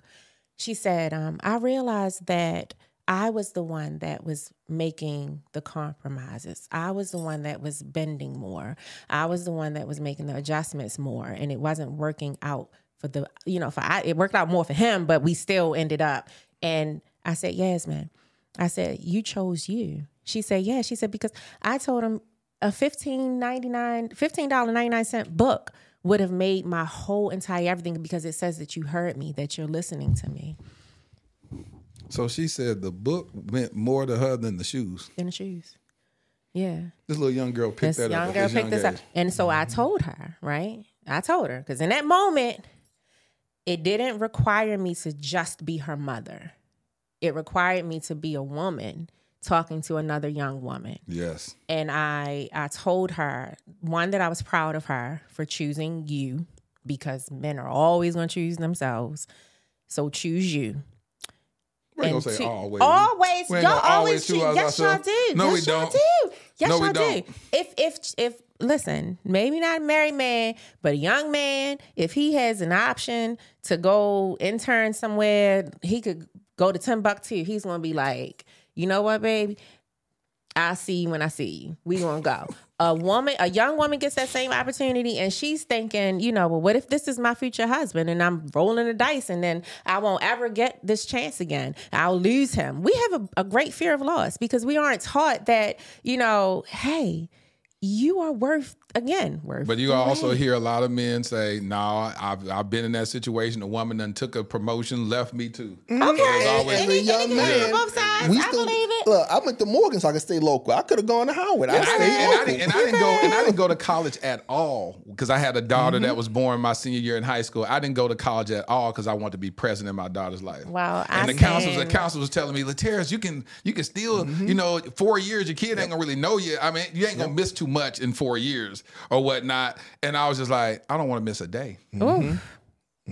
I said, I don't want to miss a day. And I stayed and I struggled and I got me a little job. I was working at Bank One. I was making $7.50 an hour. Bank One ain't even around no more. But you were present. In a Mercer Chase. And me and my daughter, we thick as thieves. Y'all were present. But that's just what it is. I stand corrected. Amen. And I'll say this. I gave her that advice through a filtered lens of what I had been experiencing with her dad. Yep. And so I definitely recognize that. But I did acknowledge that, I'm proud of her for seeing that Her perhaps value. if she starts a habit, then it's gonna continue. Which is good. Yeah. All right, and then we're gonna go here. So we're gonna run through this little part because we ain't even meant to even deal with this as much as I thought I was gonna deal with. So you and your husband was kicking it strong. What year was it where y'all faced infidelity, which you threw out earlier in the conversation? She was like, we ain't got to talk about that. Oh, yeah, good. Yeah, that's right. We ain't got to talk about that. Bring up old stuff. Don't bring that up. Don't bring up old stuff. Listen, I published a book titled Trophy Wife. You can find it at ericagrier.com. Go read about it for yourself. They don't want to talk about it, go read about it. It's really, really we'll good. talk. We'll unpack it real Really, quick really good. because the big stuff I thought was gonna be focused on that, and it wasn't. So this is really good. Because we don't live there no more. Remember I told you, the fact that we can laugh about it is a praise Jesus moment. But I want to give reference to somebody that's dealing with it right now because they ain't finna laugh about it right now. That part. They about to leave their husband. They said this dude is just. So we gonna unpack this really quickly. What year was it of y'all marriage? Year 2013. Well, yeah. Year 8. Y'all been married going on 18 years. 18 coming up in June 4th. June 4th. June 4th. So I remember that. You got it. June the 4th will mark y'all 18-year anniversary. Year 8. Y'all dealt with infidelity. Yeah. Your husband had joined a multi-level marketing company. He was pursuing that. Rising star. You were being a hairstylist at the time, but in that business, it's best to have husband and wife teams that looks real good for the optics. Y'all are a joined force. Y'all are able to do more. You bring this young lady onto the team, into your downline. What happened? See how quick I just went? You did. That boy a professional over here. Let me add, I had a newborn. Oh, you had a newborn. I had a newborn. So this child, what, number 2? Number 4. Yeah. So y'all kids fast. This is number 4. 4 kids in 8 years. We had 12, 4 kids. and then 10. Yeah. We had 4 kids in 12 years because she was turning 4. Okay. Our oldest turned 4 when we got married. But I had a newborn, and I first suspected something because when she was born, he called for my mom to come. We were living in Atlanta at the time, and he had to go out of town. And so my mother came and brought us home because he had traveled, because he had to go help her with her business. And so that was... Which is true. It was true. It's like the record show. It was true. At that moment, I was definitely helping with the business. Got you looking. I mean, because both 2 things can be true. 2 things can be 2 true. things can be true. So what was those 2 things? 2 things that they helping with the business started or what? something. He was helping her with the business, and he was helping him with herself. They were helping each other. It's helping each other. And so you were in this 1-year affair, Rahsaan. What made you violate your marriage? Just, I guess, with ego, mostly. Being in a high position with the company, a lot of edification, and I guess you can say like a star right, if you that makes sense. And just having somebody there that was also doing what you were doing, that was understanding the struggles and in the trenches with you. it brought about a commonality there that sparked something. But your wife was she had joined that at that point. So at that point, she didn't. She didn't. Mm-mm. So at that point, but I thought she was the one that brought her in. So you brought her into it, but you wasn't there. I was recruiting. You was recruiting on his behalf. I was working. Yeah. So you hadn't joined the team yet. The caveat of it is I may not have been doing every meeting with him, but I was very supportive in the ways that I could be acquiring customers. I had 3 children at the time to take care of. And so she, from what I hear and have heard, just having someone there all of the time to build with them. That's why I was very careful. I don't like people using the terminology, this is my work husband, my work wife. Right. I said, don't ever use that title on nobody other than your wife or your husband. Do not minimize, do not water down that title. That is an earned position. That is an anointed position. That is a called position. Don't just say, that's my work husband. That is not. That's your coworker. Call it what it is. Co-worker. Use that term, co-worker. That is not your wife by no stretch of the imagination, just because y'all work together. So I do want to put that out there. So you're working with this woman that's in your downline. Y'all helping to build the business. What made it cross over from a professional relationship to an intimate one? Just one long night. One long night, wrong place, wrong time. And at that time, you have never cheated on your wife at this point? Not my wife, no. Not my wife. Not my wife. Not my wife. So you cheated on when she's your girlfriend? Leave the past in the past. Again. Not my wife. So remember what I said earlier, right? How accepting. Because some things will say, well, this trump that. Well, you gave me these 2 things, but I'm going to put the value over here because at least. At least I got this. At least. Hot in here, is it just me? It's getting a little hot. I think the light is, we've been sitting here for a minute. We've been sitting here for a minute. And so at that time you cheated on Erica when y'all was dating, and then now y'all get married, and then you step outside of the marriage with this lady that's on your team, and then this affair happens throughout a year. Did you ever suspect anything within that year? I did. I suspected a lot. She would do things in my presence. In your presence? In my presence. Like what? Like come and make a statement, right, about power couples and... What, she would say that they were a power couple? No. It would just be kind of like this is... If we saw somebody else, see, that's why they're winning, because, this is a power couple, and you feel like she was taking a dig on you? Yeah, she was. Everywhere I would be, she would just come and position herself and would say things around others about how well they work together, the type of woman, right? Because it was this movement of build women leaders, right? Women do well in these spaces, right?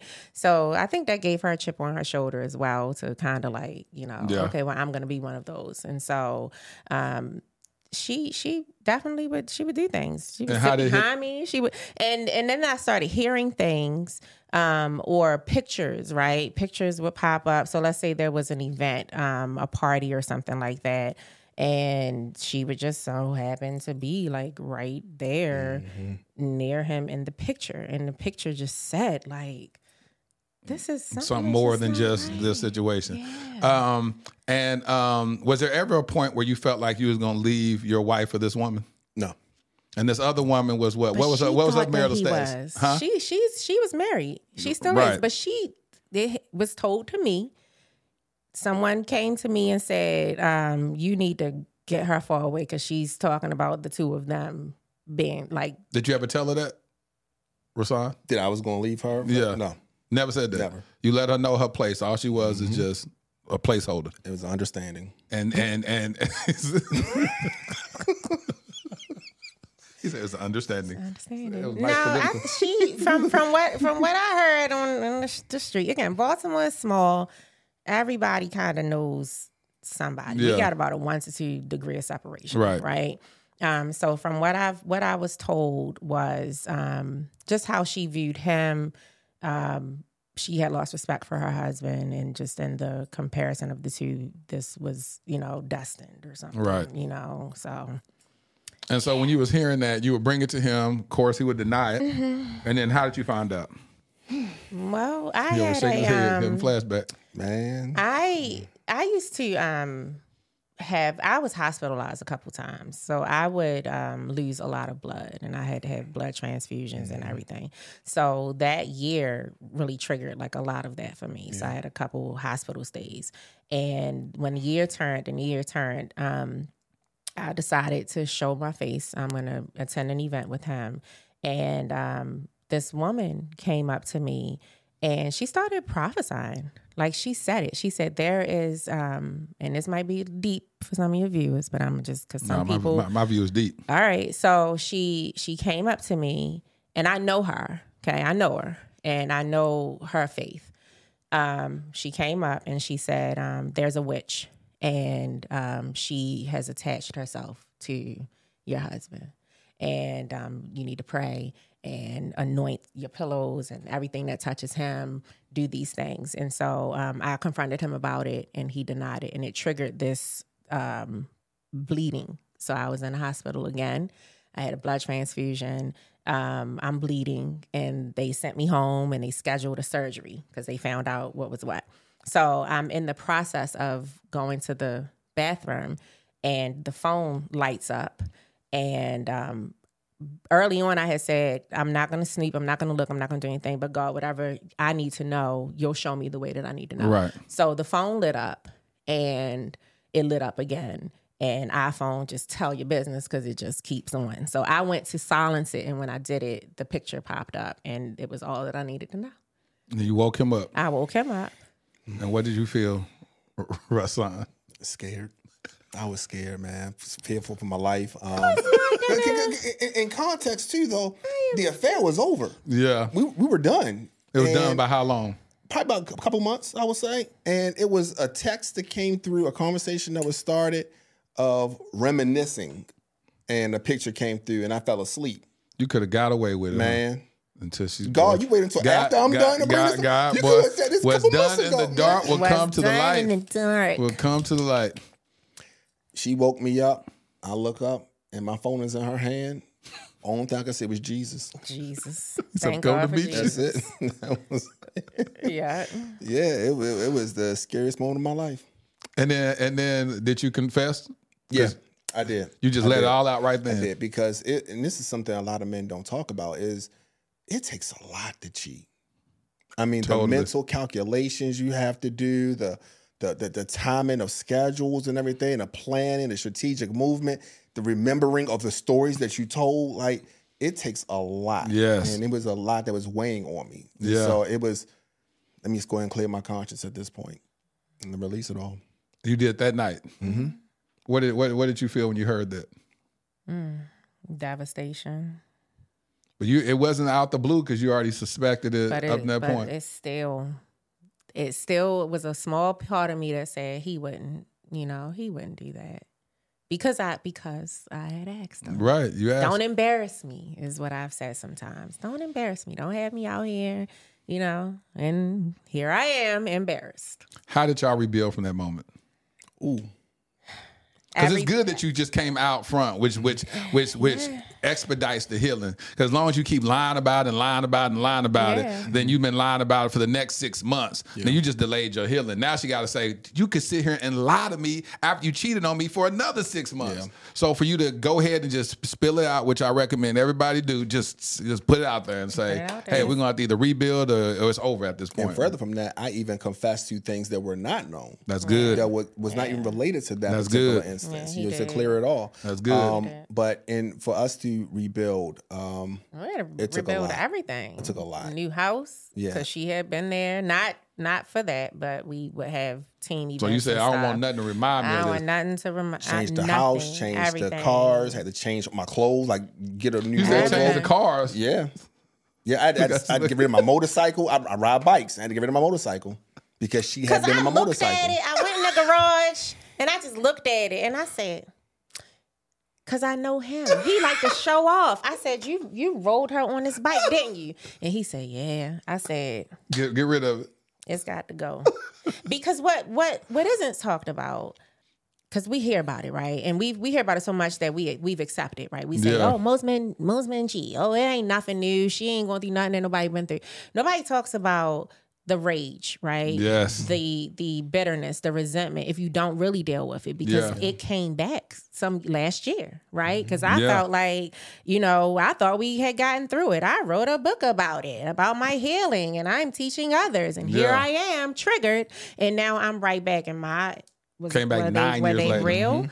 Yeah. Was any of that real? We don't talk about the bitterness because of sacrifices that we've made so that our spouse can be where they are, doing what they're doing. And this is what you do with it. Like so it's a lot of things. I had moments where I was, researching. I was going to pull up. I'm going to go to where they at and I'm going to do this. But God intervened and he had someone call me while I'm trying to make a phone call. And so I knew then that whatever it is that he put in us to allow us to meet so early, come together so early, the commitment that we made to each other ignorantly, we didn't know what we were going into. We had no idea that we were saying I do to all of these other things. Yeah. And so knowing that, learning that, realizing that, then, okay, we can fight for it. I can give us a chance now. We have a further awareness, and we couldn't deny that, we are made for each other. You came up with the title Trophy Wife because of something that she said to you. What did she say to you? She said, you're just a trophy wife. To you on the phone? To me on the phone. And what that did, I took the bait. I took it. And I felt like now I have to prove to you that I'm more than that. Now I have to prove to you that I'm this accomplished woman. I'm a boss, right? Yeah. Don't tell me I'm just a wife. And God dealt with me on that because when I was looking for a title, he had given me his blessing to share my healing journey. Good. Right? Because we understood that we need to help each other heal. Right? And so while I was praying about the title for the book, the Holy Spirit I heard her voice. You're just a trophy wife. And the Holy Spirit said, it's trophy wife. Because when a man obtains a wife, he obtains favor, right? It's a gift. It's an honor. Yeah. God said trophy. Now I want you to study how trophies are made. So my book goes through the stages. The first one is molding, because we all were molded, right? One, biblically, right? Yeah. He made us in his likeness and image, right? But also in our mold comes experiences that we may have had as a child, or things that God allowed that were to deposit something that we might need, when we become adults. And so that's our core. That's who we are. And then refining is those unforeseen, willing and unwilling, the things that we did and the things people did to us, and all of that refining, right? When gold is purified at its most purest form, it goes through the highest temperatures to take all of the impurities and toxins and stuff out of it, right? And so sometimes it's harsh. Sometimes when we think it is Satan, it's God. That's pruning and polishing and rubbing and pushing some things out of us. And so the refining stage of that, and then the polishing, we're gonna shine it up. And so that's when people might look at you and they say, you look familiar, right? Never seen you before in their life, but the light in you aligns with the light that they experience when reading the word of God, because you're fruit, right? And so they see that you're shining, you're polished. And then so we have the molding, the refining, the polishing, and then the mounting part, because the foundation of it is what matters. And so as a wife, God allowed me to take what was meant to demean and make me question my value as his wife. I'm honored to be his wife. Good. I am proud to be his wife because God trusts me with him. That's good. And so trophy, yes, because he's the one that the envelope, and the winner is Rahsaan Grier. That's amazing. Man, we finna wrap this up, but I do want to just say this real quick. You on the way picking y'all up driving here from picking y'all up from the airport, you made mention about how oftentimes people are celebrating divorce and that hits you on a different level. Touch on that real briefly, what you said about seeing women on social media, seeing your friends glamorize divorce. Speak on that real quickly. So in some circumstances, divorce is necessary. Facts. And there is a freedom, there's a deliverance from that circumstance. And then some of them, we pursue happiness over holiness, and we don't know what the purpose of marriage truly is. And I'm not by any means saying suffer, and that's a badge of honor. But I have seen and have heard from a lot of women who have regret in their divorce. They look back and they say, my ex-husband asked if he could have a second chance, or if he could work on some things because he had a revelation like Rahsaan had. And they were just so done. They were so tired. There was no more fight, but they wish that they would have, because some of them are lonely. We need each other, right? We need each other. Women need men. Men need women. There's power in the partnership. And so it's glamorized now, where I think that the accountability is lost. It's all on the man. It's his fault. So I'm leaving him.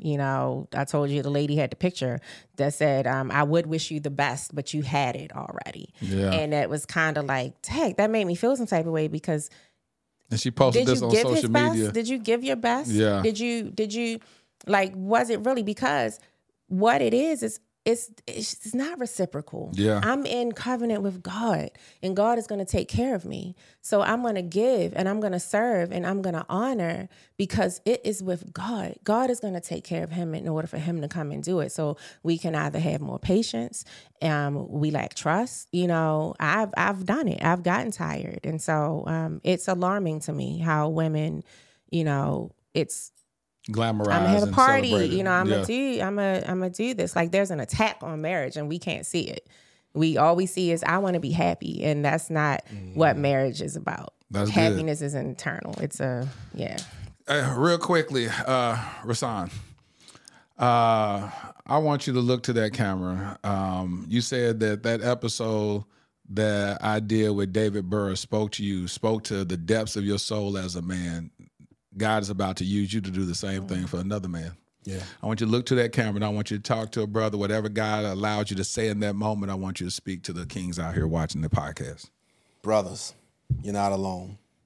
We all feel the same thing. We all deal with the same insecurities, the same devils, the same struggles. Every man's battle is the same. There are a lot of resources that are there for women that are not there for us. We have to be there for one another. We have to intentionally dig. We have to intentionally research. We have to intentionally seek and find the information that we need in order to be not just good fathers, but good husbands and good spouses as well. But most importantly, as we're finding that information and getting those revelations, it's our duty to share that with our fellow brothers as well. We don't all have those same opportunities, but when we do find that information, we have to share it with one another so we can all be better and make our wives happier. Erica, talk to the queens. Ooh, that was powerful. Your value does not begin or end as a wife. Before God introduced you to that man, he formed you, he knew you, he spoke your name and your purpose into existence. And so anytime you feel like you are dying of self in order to be in the marriage, God didn't tell us to do that. He called the husbands to love his wives as Christ loved the church, and Christ died for the church, not the other way around. And so I'm not going to say choose you first. I used to say pray about it all, give it to God. But just trust what God told you. Seek him. Trust his word. Believe in yourself. And fight like hell for your marriage. It is okay to just stand and be silent. And sometimes just wait so that God will give him what it is that he needs to hear. It doesn't have to come from you all of the time. Just work on you and trust in the Lord. Yeah. Amen. I want to rephrase that. You said fight like hell. I want to say fight hell.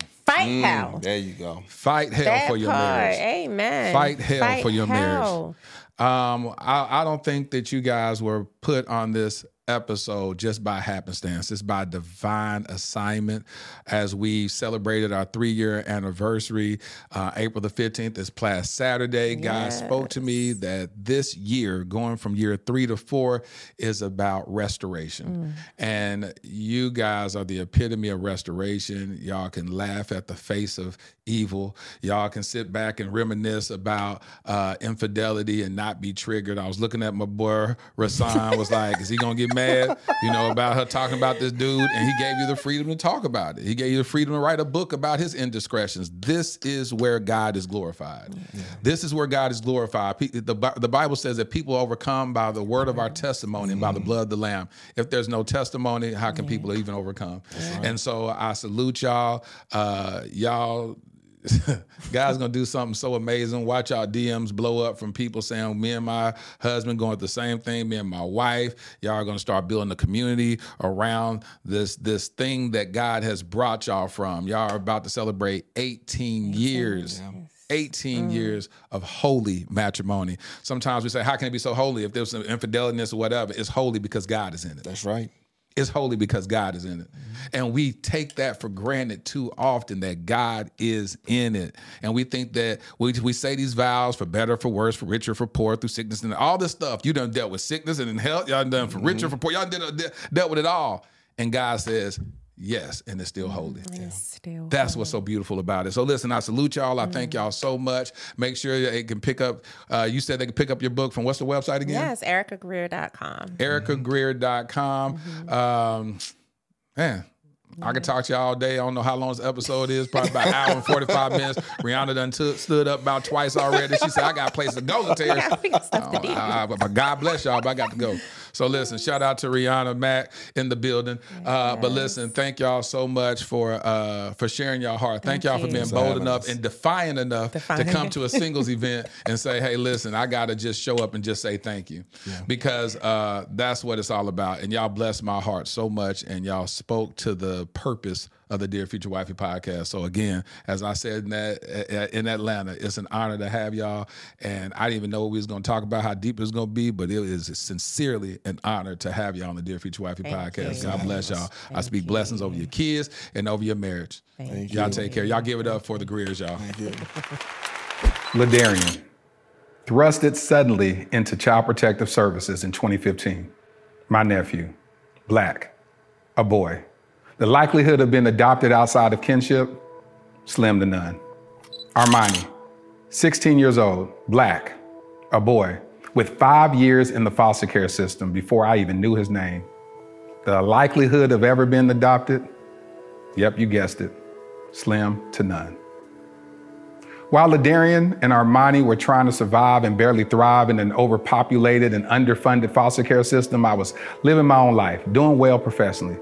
Having been a single father with a daughter who at that point was doing well in college, it was my time to live my life, right? Wrong. I felt unsettled, tireless, agitated.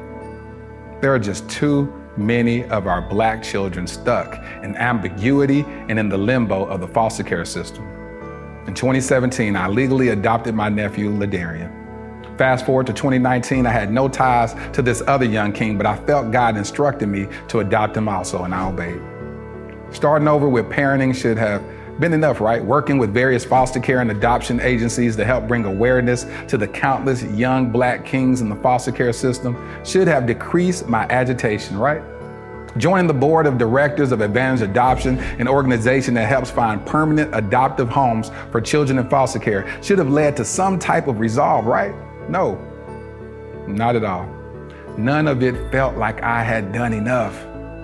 I now realize that every one of those experiences was laying the fundamental foundation for my life's mission, Kingdom Royale. Kingdom Royale will be a luxury, state-of-the-art home for foster boys. Our first location will be in the Dallas-Fort Worth Metroplex. We will utilize the whole person approach that instills identity, empowers them to advocate for themselves, and enlightens them regarding new perspectives and limitless options that they thought were impossible. Though the young kings will attend the local public schools that are in proximity to Kingdom Royale, our at-home curriculum will broaden their worldview through participating in the arts, attending various cultural events, learning about and engaging in multifaceted discussions about current events and even relevant historical context, introducing them to gardening and landscaping and even caring for our animals on our farm and on-site stables. We just launched our Startup Capital campaign with the goal of raising $2.8 million. Now, why $2.8 million? Well, in 2017, I created a web series in which I performed random acts of kindness for targeting the homeless community. One of the most notable successes was that one of the videos went viral, garnering 28 million views. However, one of my biggest regrets is that I didn't raise a single dollar to help in implementing a more sustainable plan for the homeless community. So throughout the years, with much remorse, I reflected on not maximizing that moment. I knew if at that time, just 10% of the viewers donated $1, we would have raised at least $2.8 million that could have really established long-term support for the homeless community, or at least started a long-term initiative to do so. This is my do-over. This is our new beginning. Together, we can attack this at the root by specifically helping our homeless Black boys who are already disproportionately represented in the American foster care system. I'm Rahsaan Whitfield. I've been nominated for 3 regional Emmys documenting my work with the homeless as well as my personal adoption journey. Despite those accolades, the greatest award for me is truly providing the infrastructure for a transformed life. Visit kingdomroyale.com for more details. Crown a king and make a donation today.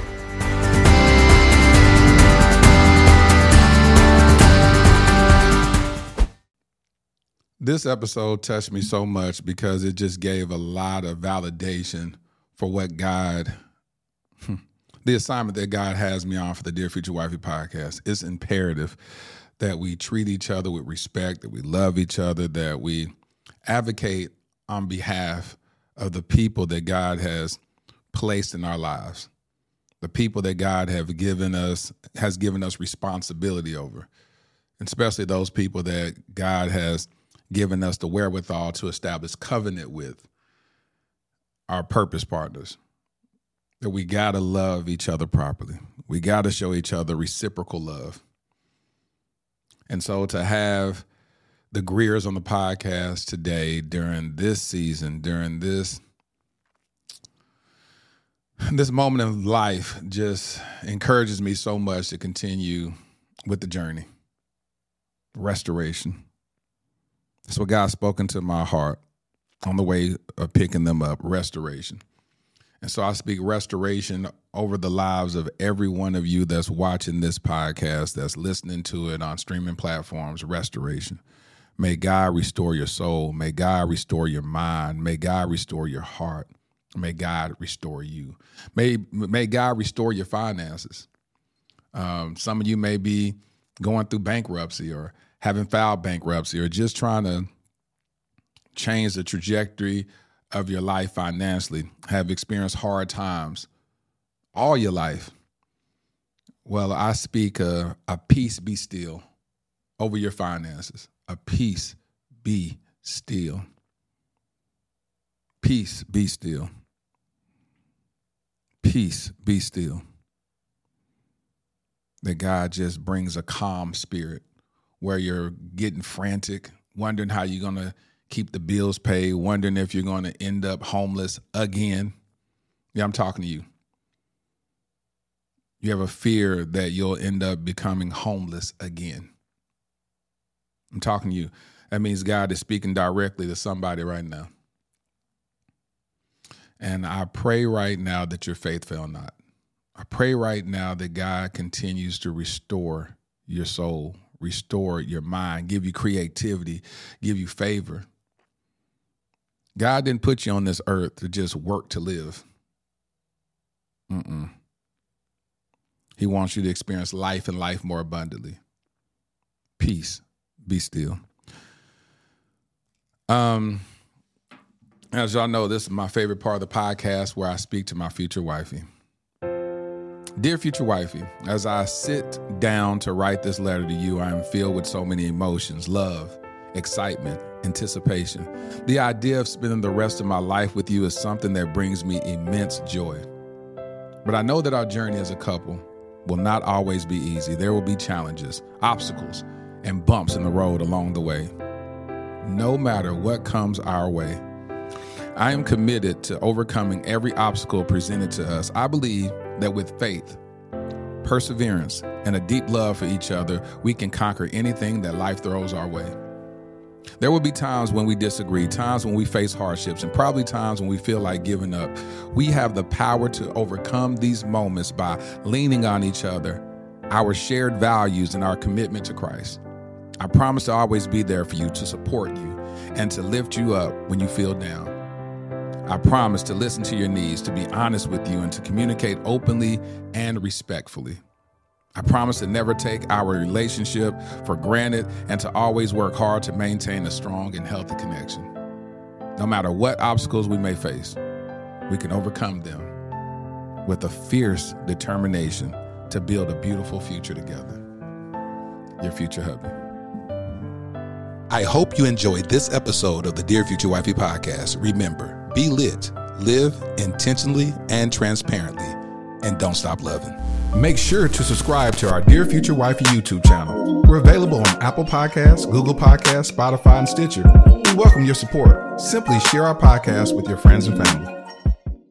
Save big money on everything for your next project at Menards. Spring is here, making it the perfect time for outdoor projects. Suncast storage sheds are an excellent solution for protecting outdoor lawn and gardening tools. They're easy to assemble, and the all-weather construction provides water resistance and UV protection. Save big on Suncast storage sheds. View our selection of Suncast products today in store and on Menards.com. Save